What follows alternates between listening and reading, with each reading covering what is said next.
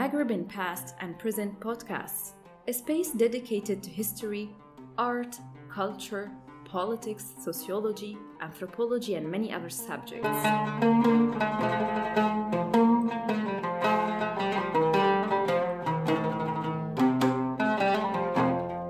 This episode is part of the Contemporary Thoughts series and was recorded on April 4th, 2018 at the Centre d'études maghrébines à Tunis, CEMAT.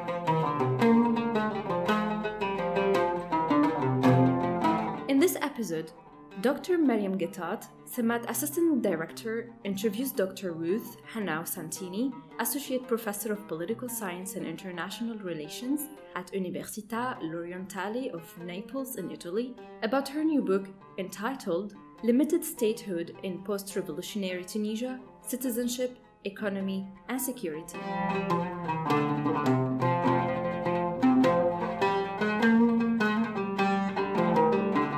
Good morning, Ruth. Thank you for accepting to record a podcast with us on your new book, Limited Statehood in Post-Revolutionary Tunisia, Citizenship, Economy, and Security. My first question is about your inspiration to write this book. Can you tell us more about it? Well, thank you so much for having me here. And I've been coming to Tunisia since I was a teenager, and that was for holidays with my family.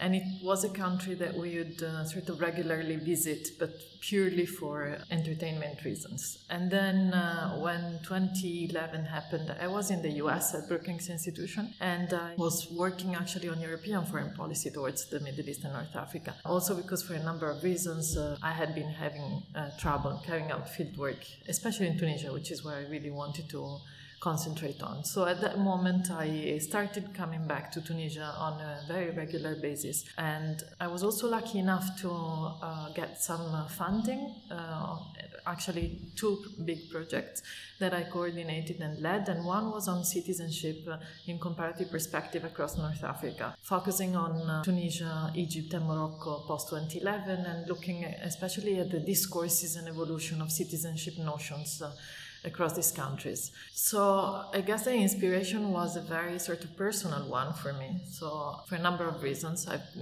felt a strong attachment to Tunisia. And then it was political excitement after 2011. And from then on, I guess the prism of citizenship rights sort of became the first framework I adopted to look at what was going on. And then that translated into sort of a second framework, which was rethinking notions more broadly about state-society relations. And so on the one hand, maybe the notions of contentious politics, and on the other, what kind of statehood are we talking about when we think about the evolution of state-society relations in this country? And I found the notion of limited statehood quite useful, and so I tried to problematize it a bit, but also try to adopt it to the Tunisian case post-2011. So this is what the book is about. So the key notion of your book, as you presented, is limited statehood in relationship to citizenship and security and economy. Can you define this concept and explain more how it develops throughout your book? Right, sure.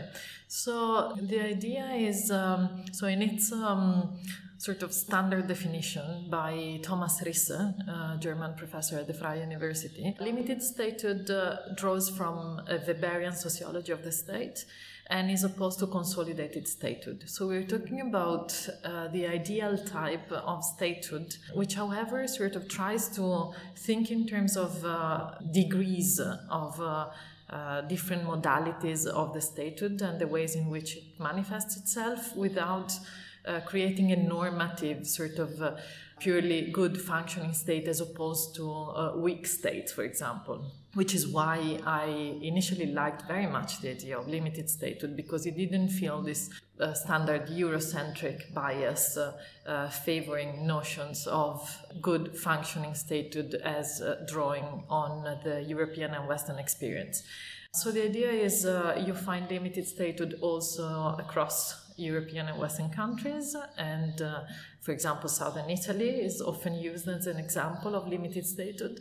And what limited statehood means, to be more precise, it refers to the inability of the central government to implement decisions. And this can happen across several levels. So it can happen in specific policy areas, or in specific portions of the national territory, or across a specific portion of the population, or in a specific period of time.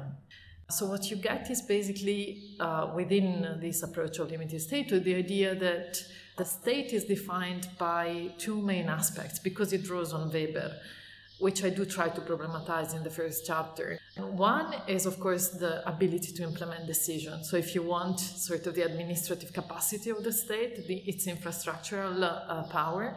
And the other one has to do, of course, with the monopoly of violence. And so when you encounter cases of limited statehood, it either means that there's a state that, in terms of central government, that doesn't manage to actually take through every decision it has taken, or that it doesn't have the monopoly over the means of violence, so that there are other actors, non-state actors, transnational actors, international actors that exert control and forms of coercive power across its territory. So I think it's a potential framework useful to generate some insights into unpacking the state and notions of the state without being too normative. But it does draw on a classic sort of Weberian approach, and I try to problematize it by adding some nuance brought about by the thinking of Stephen Krasner, but also Barry Buzan and others, and sort of adding two aspects, I guess. So one is when Stephen Krasner in 1999 talked about sovereignty as organized hypocrisy, he actually referred to the gap or the discrepancy between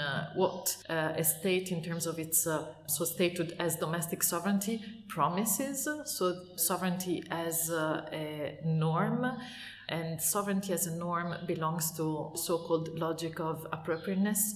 So it embodies a number of expectations and principles that have to do with the normative orientation of politics, and is opposed to logic of consequences, which is a much more instrumental kind of logic of action. So I think this sort of very standard dichotomy coming from March and Olsen, so it's a very sort of political science classic notion of these two logic of action, is interesting if we apply it to statehood and limited statehood in particular, and the Tunisian case in particular, because especially since 2011 there have been a number of promises and expectations explicitly made by the partially new political establishment, we could say, that have generated new expectations and that have failed to be delivered. And so in a way, I guess that this increasing gap between logic of appropriateness and logic of consequences, so in a way promises about redistribution, promises about curtailing of privileges and curbing corruption and nepotism, and then and of course enshrined in the new constitutional text adopted in January 2014. But on the other side, then the failure to not just materialize empty promises, but actually, on the one hand, not being able to implement decisions taken in a constitution and formalized in a constitutional text, but on the other, also in terms of the idea of the state, which is, for example, the notion Barry Buzan talks about. So the state is not just about territory and institutions, it's about an idea, and which is a very, very powerful set of social and political images that the state evokes and creates. And so in a way, if you fail to sort of give substance or accomplish all the promises that you created, then what does this do in terms of the idea of the state on the one hand, in terms of the gap between logic of appropriateness and logic of consequences, and in terms of statehood? So that is why, if you want, in a nutshell, I think Tunisia really embodies this idea of limited statehood on all these numbers of levels. You talked about the definition of limited statehood as being the inability of the central state to deliver promises, but also to implement its decisions. And I cannot help but think about decentralization as being one promise at the one hand, but being also one decision and one policy that is being implemented by the Tunisian government as a solution to the limited statehood. Do you agree that decentralization would help establish the image of the central state at the local level? Right. So I guess that the Constitution talks about positive discrimination in favor of marginalized regions, historically marginalized, socially marginalized, and the notion of marginal, what is a periphery, is actually quite a debated notion. It's not just about the geography, of course, of a country.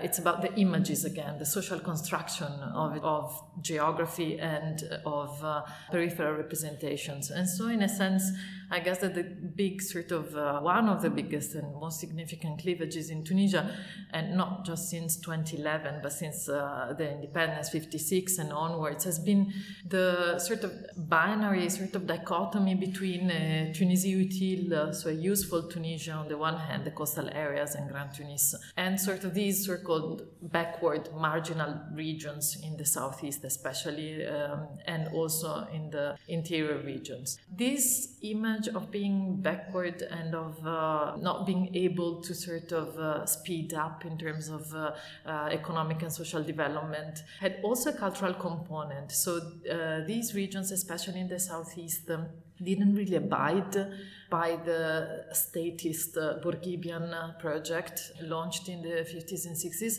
but they had a different idea of the kind of statehood and state-society relations they wanted to see emerging in post-independence Tunisia.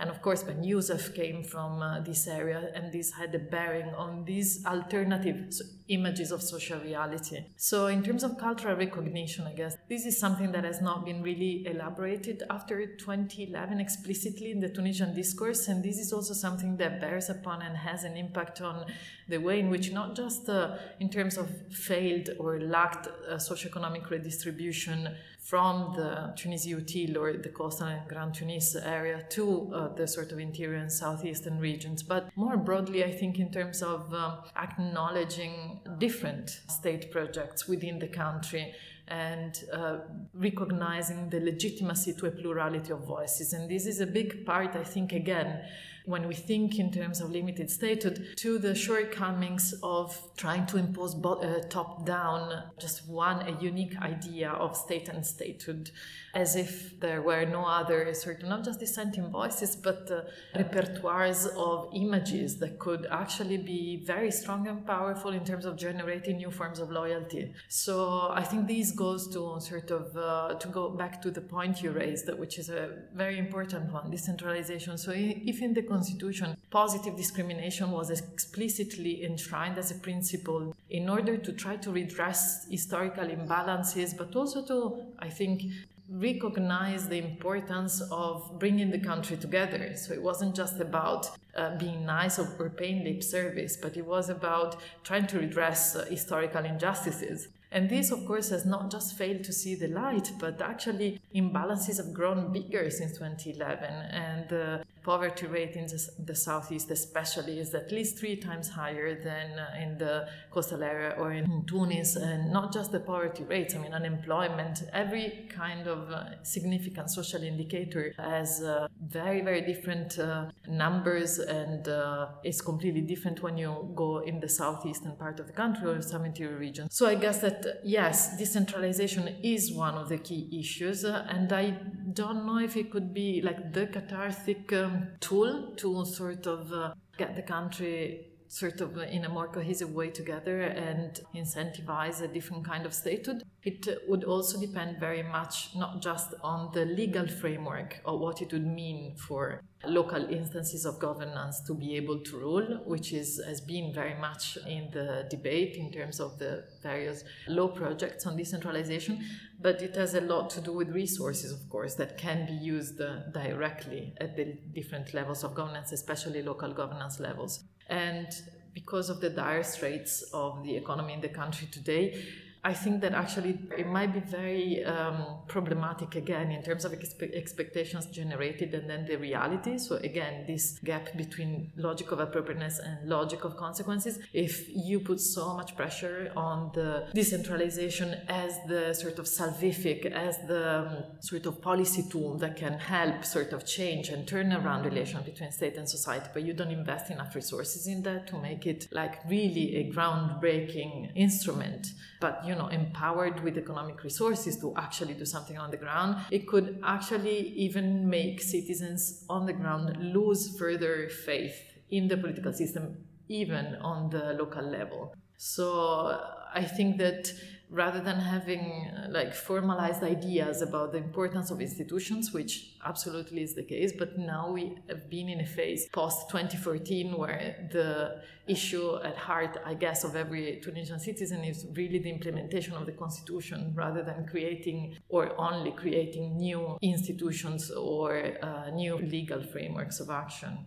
If I understand well, limited statehood is not only about material implementation of state decisions, but it's also about the perception of the state functionalities by its citizens and also institutions. Right. Okay. So this is my take on limited statehood. So this is my reformulation, because in the original formulation of limited statehood by Thomas Risse, the second dimension you mentioned is absolutely not in the picture, because he draws purely on Weber. And so it's about the lack of monopoly on violence by the central government and lack of ability to implement decisions by the central government. So it is a functionalist understanding of statehood. And while I do think, as I said, that there is a lot to be said and argued in favor of this approach that sort of in general sort of allows to have a nuanced view of statehood, I also think that it misses out on the bottom-up dimension of what is statehood in the eyes of citizens, which is why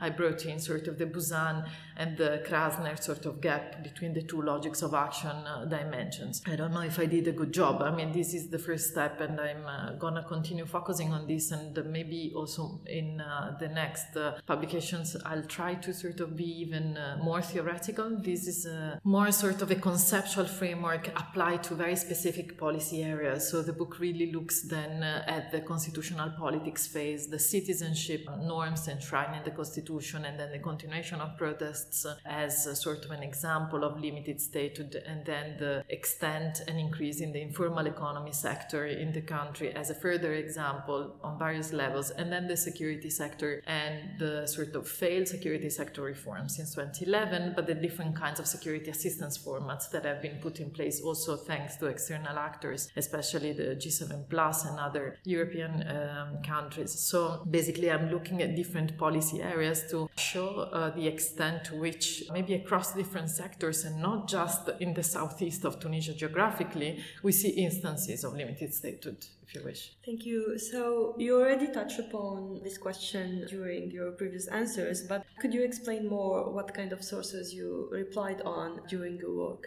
Sure. The work is based on a number of missions and a lot of fieldwork that I carried out from 2011 to 2017. Within the first research project that I led, which was called EU Spring, which was funded by Compagnia di San Paolo, an Italian private foundation, and I worked here in Tunis with the Université de Tunis, Professor Hamadi Redissi and Professor Hasma Nouira, and we ran a series of focus groups in the country on citizenship and perceptions of citizenship rights after 2011. That was back in 2012-2013. So exactly in the key phases of the working of the Constituent Assembly. So of course, focus groups were one source that I relied on, especially for the second chapter, the one on constitutional politics.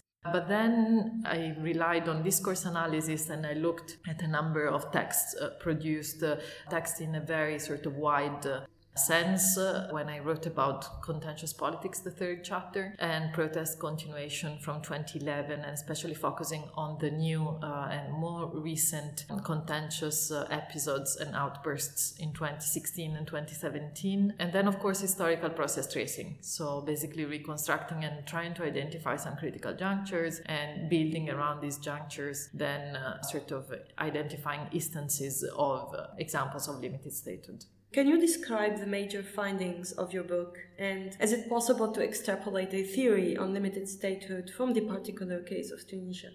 In terms of findings, I guess that one of the main aims of the book was really to try to unpack the notion of statehood in Tunisia, where the idea of the state is very pervasive in the national discourse and comes with a number of strings attached. So the idea of a strong state, the idea of a very powerful state, and a signifier, sort of a social construction that would grant not just the well-being of its citizens, but also stability of the country and the future prospects, but also so the idea, if you want, of a strong state versus a weak state as this very sort of dichotomic notion that gets used or monopolized by many Arab regimes across the region.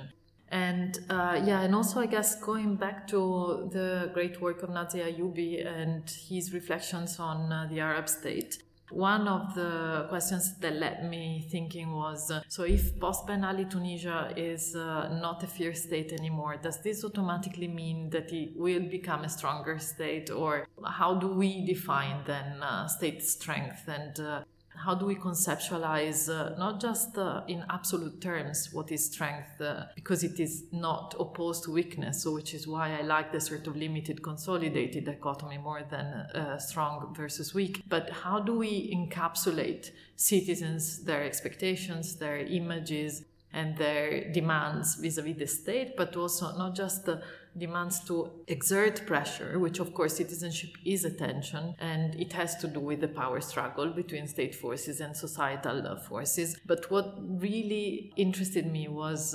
unpacking the statehood notion and the state per se in terms of showing the plurality of ideas and conceptions that make up what statehood can be at different points in time in history, and also across different sectors of the population. So in a way, what I try to show in the book is since 2011, statehood has been a recurrent theme and framework justifying a number of actions by the state. When it's about, for example, passing in July 2015, a counterterrorism law, then of course it's about having a strong state that can guarantee the stability of the country vis-a-vis sort of the regional chaos in neighboring countries.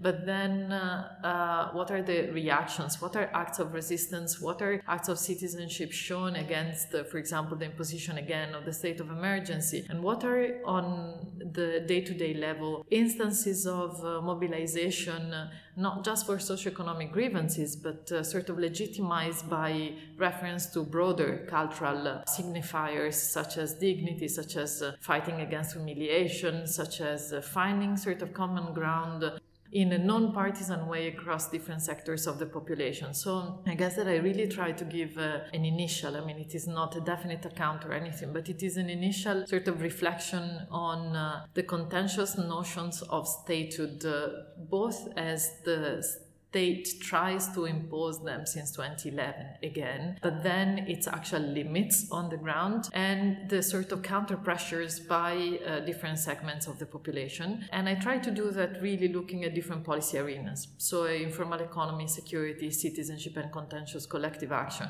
My last question is about prediction. We talked about limited statehood from the point of view of citizens, and I would imagine that limited statehood from the point of view of the state would qualify as a crisis. So what are the possible outcomes of Tunisia's contentious politics based on your concept of limited statehood? Limited statehood doesn't really mean that it is a form of ungoverned or ungovernable manifestation of state-society relations. It does not imply that the state per se is weak or unable to exert control and influence over specific portions of territory or population or policy areas. What I think is very interesting in the case of Tunisia is in some areas, like the sort of increasing relevance of informal economy in the southeast, but not just there, across the country, and what researchers very qualified like Hamza Meddeb, but also Max Gallien have been talking about the democratization of the smuggling economy. When we look at that area, for example, it is not really about the incapacity of the central government to sort of exert control over these areas or extract more resources. So I'm talking about taxation, of course, which would generate revenues to then foster, ideally, infrastructures and local development projects. But as I try to point out in the third chapter, this is a very sort of long historical project of under having decided not to invest in some areas of the country, partially because of cultural reasons, because they did not abide to the Bourguibian statist nationalist project. partly because they were deemed not useful enough, so not able to generate enough revenues as compared to other regions, and partially because other regions were more penetrated by sort of groups, what Heidemann calls the network of privilege, groups close to the Ben Ali's clan who would profit and then reinforce the crony capitalist system that Tunisia used to have. So what I'm trying to tell is I guess that sometimes when we use the label of limited statehood, or maybe, so notions linked to insufficient statehood, we think it is something negative and something that will have sort of a negative impact or consequences on the resilience of the state. This doesn't have to be the case. I think that Tunisia actually exemplifies on some levels, like the informal economy one, an explicit decision made decades ago to be a limited state in some areas. And this was part of an assessment or an evaluation of where it made more sense to invest and where it didn't make that sense in terms of costs, both economic but also social and cultural. This has been sort of a thorough decision to concentrate resources and investments and attention in only some areas and across some segments of the population of the country. So this doesn't bode well in terms of fostering a sense of national identity. Of course it doesn't. But in terms of resilience of the state, it doesn't necessarily mean that you should expect any breakdown of the state per se. What is more worrying, though, I think, is the comeback of extensive corruption practices, and not just linked to the smuggling economy in the southeast or southwest or interior regions of the country, but across the country as a whole. And the failure of the security sector reform, its very, very slow implementation, the lack of the approval of a Code déontologie policière, which there have been two drafts, for example, one by the UNDP and one that is being currently negotiated by the EU within the EU security sector reform agenda.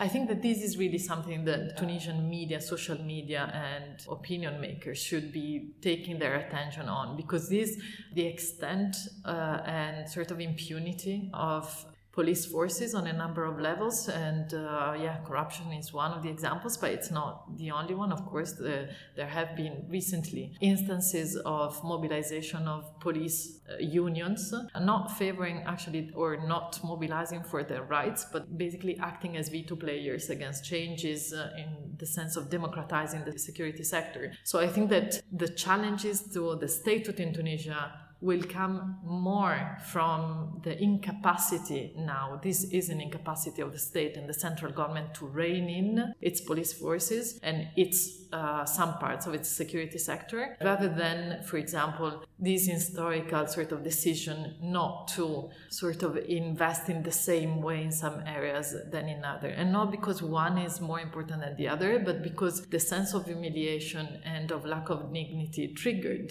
in 2010, 2011, exactly by the kind of constant violation by security forces vis-a-vis the population, is coming back to the fore. And I think that this could have very, very serious consequences in terms of citizens who are now used to having a different idea of themselves as citizens and not as subjects, and so empowered, and who are then less tolerant vis-a-vis these kind of abuses and daily abuses. Thank you, Ruth, for this very enriching conversation about your work.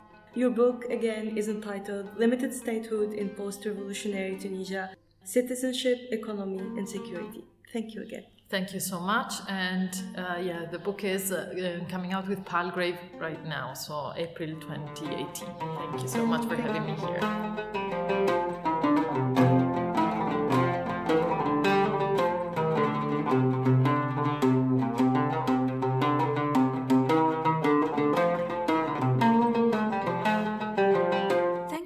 Listening to Maghreb in Past and Present podcasts. Other episodes are available on our website www.themaghrebpodcast.com, as well as on iTunes and Podbean. For more information on our podcasts, like our Facebook page, Maghreb in Past and Present Podcasts. Subscribe to the Samat newsletter at www.samatmaghreb.org or visit the webpage of the American Institute for Maghreb Studies. See you soon for new episodes.